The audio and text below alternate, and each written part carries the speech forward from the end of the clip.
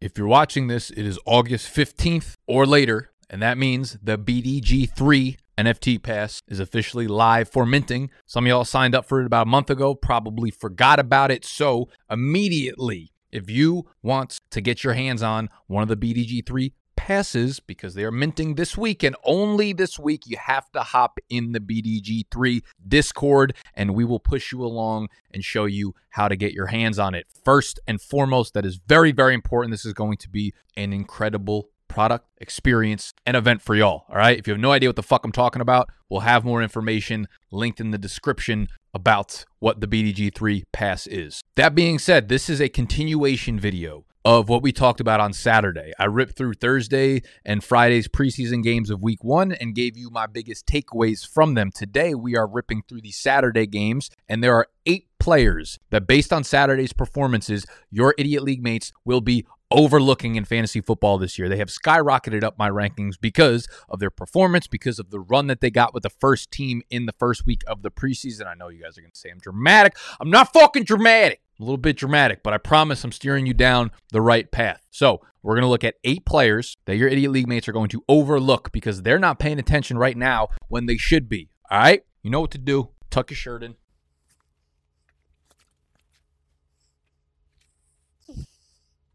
Flex your traps. Stop yelling.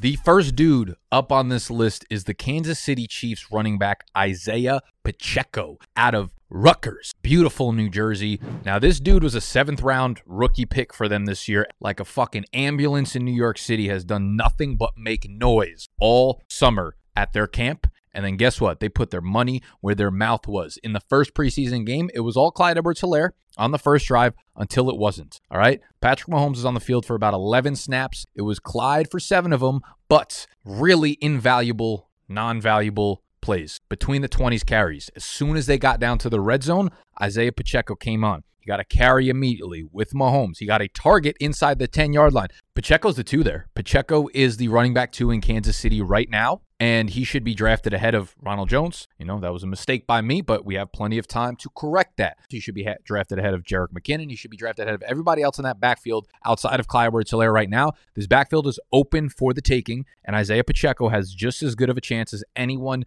to take it right now. He's going to go under the radar. Most of your league mates are not going to know about this kid, but he looked great in their first preseason game. He immediately got runs with the starters, man. That is legit.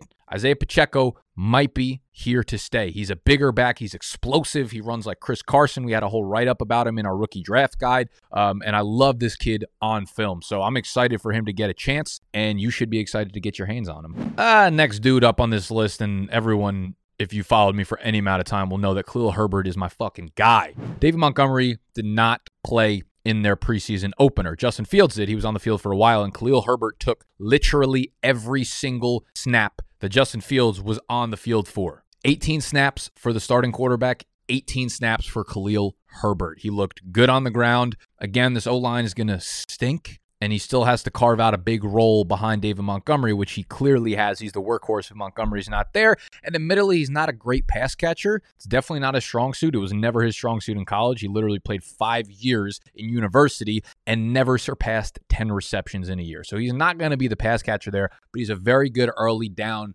guy. And they just showed that all of their confidence goes to Herbert if Montgomery is not on the field. I think he's a guy who's going to carve out a role splitting the carries there, man. I think Herbert's got real upside this year. We've got a couple more rookies that we should get into, and this is the Brian Robinson experiment, right? Coming out of Alabama, I wasn't too high on Robinson as like a talent, as an athlete. Ron Rivera in Washington went out and drafted this kid in the 3rd round. You know why? Because he's dependable. This is something I've literally been saying to you guys for 4 months now. Antonio Gibson has been the easiest fade of the offseason, and now he should literally be going outside of the first 8 or 9 rounds of drafts. This was the worst case scenario for this guy. You bring in Robinson because he's really dependable. He's not going to fumble. He's not going to make mistakes, and he's going to do what you asked him to do. Antonio Gibson is like the opposite of that. He had fumble problems last year. He had a lot of fumble problems. He fumbled 6 times last year. What did he do? The second carry of the game in week 1 of preseason, He fumbles. He gets benched immediately. Brian Robinson comes in and plays the rest of the time with the starters. He comes in, carries the ball 6 times. He gets the goal line score, which was already going to be a problem for Gibson. He catches a couple passes. J.D. McKissic was in on the field for some of the third and long. Here's the thing. This is going to be a committee in Washington. The question now becomes, who's the 1A, who's the 1B? I'm not going to be surprised if Brian Robinson jumps Antonio Gibson as the starter in Washington. I know you guys are going to say it's dramatic, but if you go watch the preseason game, this dude had fumbling issues, immediately fumbled, got benched. He came back into the preseason game with the backups. Antonio Gibson did. So Brian Robinson has a very good chance to make an immediate impact for Washington as a rookie, as the goal line back. I'm a little bit excited for him. He's a guy who caught over 30 passes last year for Alabama. He's a guy who can contribute on all 3 downs. It will be McKissic's job on 3rd and long in pass catching situations, but we saw Gibson have a sizable role last year as the early down guy. I still think it's going to be a messy committee, but Brian Robinson needs to be on the radar of late round draft picks. And staying in Washington, Jahan Dotson is a guy that if you go back to my first rookie draft of the offseason. It was early. It was way before the actual NFL draft. I had Jahan Dotson, I think, as like the 107 or something like that. Like really, really early relative to where other people were drafting him. I thought he was like T.Y. Hilton. I thought he was a second coming. Really, really crispy route runner. Gets picked 16th overall this year to Washington. He's going to be the secondary piece to Terry McLaurin, but there's not a lot of other playmakers in this Washington offense from a pass-catching standpoint, outside the hashes, over the middle. Jahan Dotson played on 11 of 11 Carson Wentz snaps, which pretty much puts him in line to be the wide receiver 2 in this offense. Everything about the preseason hype so far has been really, really positive for Dotson. Not a guy I'm like overly hyped about, but he's a guy that's going to be on the field all the time, and I could see him having a really, really strong second half of the year as he continues to, become a better route runner. He's already really, really good as a route runner, but as Wentz gets more and more comfortable with him being on the field, he could play a very, very nice, strong secondary piece to Terry McLaurin in this offense. I just thought he was worth mentioning because he was on the field for every single snap with Wentz. As with Nyheim Hines with Matt Ryan. Matt Ryan played for a long fucking time on Indianapolis' first preseason game. Nyheim Hines was basically in on every single snap. Ran like 11 or 12 routes, carried the ball 9 times. Obviously, Jonathan Taylor was sitting. Jonathan Taylor is going to be a major, player for top touch total in the entire NFL. I don't care about all this nonsense about them not wanting to give him the ball and they're not going to carry it. Like, listen, Jonathan Taylor 101 no matter what. But I'm getting more and more open to the thought of Nyheim Hines being a guy that I kind of want to draft in like half PPR and PPR leagues. I do think that they're going to go more pass heavy. I do think these guys in the same vein that I think A.J. Dillon and Aaron Jones are going to play a lot together. I think we could see a similar setup with Nyheim Hines and Jonathan Taylor. Okay, so Nyheim Hines is a guy who I've never wanted to draft before, but I think he's going to be way more involved this year than he has in previous years. And they just showed that if something happens to Jonathan Taylor, Nyheim Hines becomes a workhorse because they got nothing else behind him. Isaiah McKenzie is another winner from this preseason, and he didn't even play. That is the reason he's the winner. They rested all of their starters. He's been battling Jamison Crowder for the starting slot receiver in Buffalo. They decided to rest him along with Gabe Davis and Stephon Diggs. They played Jamison Crowder when Josh Allen didn't play. What that tells you is Isaiah McKenzie has locked up the starting slot receiver role over Jamison Crowder. Okay? Isaiah McKenzie, extremely explosive, was awesome last year when he got the limited amount of play time, put up some big fucking numbers. And we know this is a slot receiver role that has had big statistics come out of it. Cole Beasley last year, Emmanuel Sanders at times, where if Isaiah McKenzie gets the role, he's a guy that I'm going to be trying to draft in most fantasy football leagues that I'm in this year. He's an under-the-radar guy that your idiot league mates, if they're not paying attention to football right now, are not going to know anything about. He's a guy you could probably get in the 14th, 15th, 16th round of normal friends and family drafts. And I think his PPR upside is very, very, very fucking high. So excited about Isaiah McKenzie for the fact that he rested with the starters while everybody else, secondary, third string, played. It seems like he's got that role locked up. George Pickens, bro. Holy sheesh. George Pickens looked like the most pro-ready wide receiver throughout any preseason game that played this weekend. Caught an absolutely beautiful fucking seed from Mason Rudolph in the corner of the end zone. The fucking toe tap. Antonio Brown would have been proud of the toe tap that George Pickens fucking pulled in on this 33-yard touchdown catch. Pickens looks every bit as advertised. The hype this offseason has been incredible around Pickens. At this point, look, Claypool didn't play. Deontay Johnson didn't play. We were seeing Trubisky and Rudolph and Pickett all cycle through, and they all look pretty good in their own right, to be honest with you. Don't know who's going to be the starting quarterback for the majority of the year, but Pickens looks ripe to fucking take that wide receiver 2 role sooner rather than later. I don't know when it's going to be. He's the clear wide receiver 3 right now.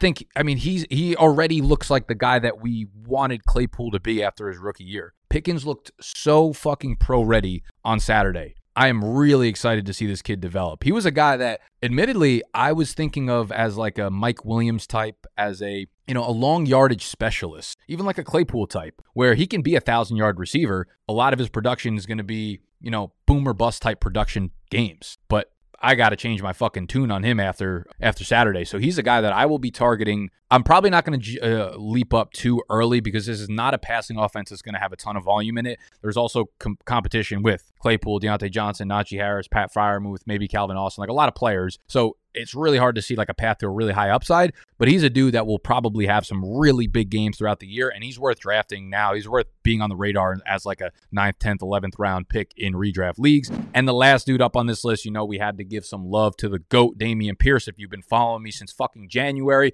you probably own Dameon Pierce on all of your dynasty rosters, and you better be fucking happy that you do, because this dude balled out. 5 carries, 49 yards, a light 10 yards per fucking carry. This dude looked incredible. Admittedly, Rex Burkhead did not play. Dameon Pierce did not get on the field with the ones, but he was by far and away the best running back on the field on Saturday. It's only a matter of time before he's a starting running back. If you were on Twitter for any amount of seconds on Saturday, you could feel the energy about Dameon Pierce. So I will hold up a little bit until he starts getting runs with the ones. We need the runs with the ones, Pierce. He's going to be the starting running back in Houston by week 5. He's going to be a guy that will produce low-end RB2 numbers for you throughout the entire year that you're able to fucking draft as an RB4. He looked incredible, and I cannot wait to see this dude take a lead role in this offense, and it's going to happen because he's the fucking GOAT. All right? Those are 8 players from this weekend that rised considerably after Saturday's games. We will be following all the preseason stuff throughout the offseason, so make sure that you're subscribed to the channel throughout the actual week itself. We're hosting the Sleeper Bowl on Tuesday night. The Sleeper Bowl will be live on our YouTube channel. All right, we're in a league with AJ Dillon, Tyler Algier, a lot of your favorite content creators and analysts, JJ Zacharyson and Peter Overzet. Tuesday night at 9 p.m. Eastern time, we'll be hosting it on our channel. And we're going to have fucking AJ Dillon calling in. We're going to be hanging out and talking with him throughout the draft. He's actually the defending champ, which is nuts. I don't know how fucking embarrassed these people are who were playing with him last year. But whatever level it is, they need to be a little bit higher than that, because that's honestly pathetic. Won't let it happen this year. So we're hosting the Sleeper Bowl Tuesday night. Again, if you want in on the BDG3 pass, make sure you go join the Discord, and we will hold your hand through the process of it all. So if you enjoy the video, make sure you hit the thumbs up, subscribe to the channel if you're new, and I'll see y'all tomorrow.